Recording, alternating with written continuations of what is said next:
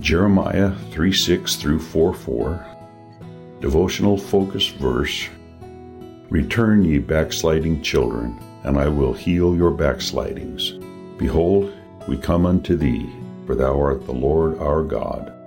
Jeremiah 3:22. Don Danner was a man who spoke passionately of the wonderful power of God to restore the backslider. He would often begin his testimony in our church services by saying, "It was a happy day when Jesus washed my sins away."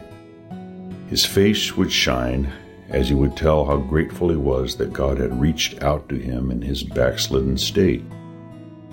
"I had experienced this old-time salvation when I was a boy," he would relate, "but the insidious ways of Satan and the bright lights of the world had taken their toll. I wasn't down deep in sin, not in any tragic circumstance by any means. I had everything the world could lay at my feet to make me happy, but I was not happy. From the outside, it looked as if I were having a good time. My friends and associates thought I was a good person, but they didn't know the struggle that was going on in my heart. Satan battling for my soul and Jesus wooing me. Oh, backslider, why don't you come home?" That October day was lovely. It was a scenic day, bright and sunny. The flowers in front of the tabernacle were beautiful. The birds were out. All the things I ordinarily would like to be focusing my camera on. But I wasn't noticing the beauties of nature that day. God's focus was on my soul.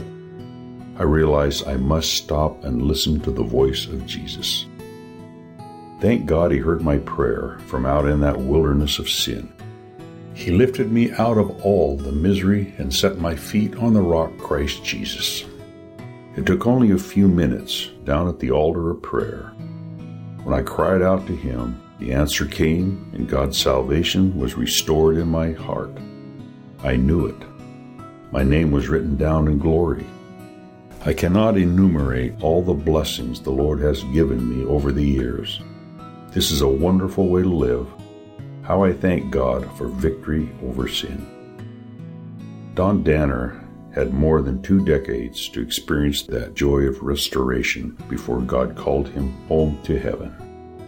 He was living proof of the power behind God's promise to Israel in our focus verse, "Return, ye backsliding children, and I will heal your backslidings." God's people, like Don Danner, had turned away from their spiritual heritage. Yet, in spite of their rebellion against him, God graciously encouraged them to return to him in true repentance, and promised healing for the pain and shame that their backsliding had brought them. Still today, God's mercy reaches out to those who have turned away from their commitment to him and gone back into sin. There is hope for the backslider. Let us be alert to opportunities to offer that hope to those who have turned away from God.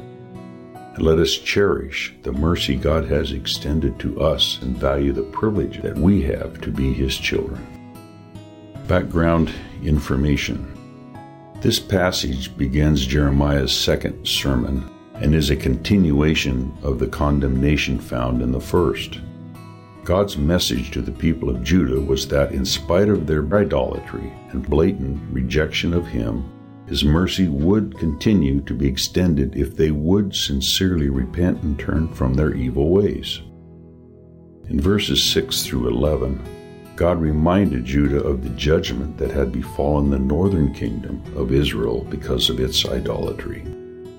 Except for a brief period, the northern kingdom had continually engaged in the idolatry that was originally endorsed by its first king, Jeroboam.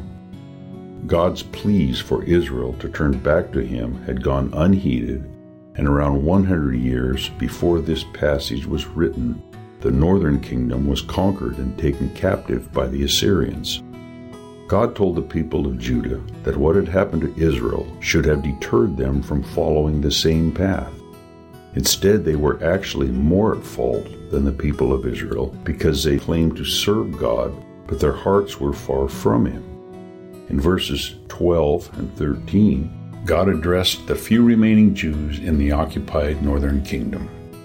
He told the people that if they would honestly acknowledge their sin and repent, He would show them mercy and would spare them from additional judgment.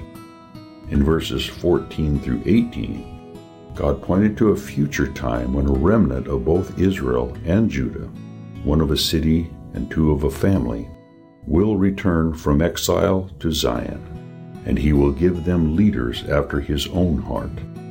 The Ark of the Covenant will no longer be needed for worship because the Lord himself will reign in Jerusalem, and all the nations of the earth will come to Jerusalem to worship him. In verse 19, God questioned how this could be accomplished when their hearts were so far from following him, but he reconciled it by saying the time will come in the millennial kingdom when they will call him their Father, and they will no longer turn away from him. In verses 20 through 25, Jeremiah exhorted the people of Israel and Judah to realize that their only hope was in God and the salvation he would provide if they would repent and turn from their sin. Chapter 3 ends with Jeremiah's prayer of confession. Verses 1 through 4 of chapter 4 conclude the message. Once again, God calls his people to return to him in repentance. The Hebrew word translated return has a meaning of return from exile, but also has the deeper meaning of repentance from sin and turning back to God. Conclusion: God offers healing and restoration to those who have turned away from him. How grateful we should be for the wonderful mercy of God.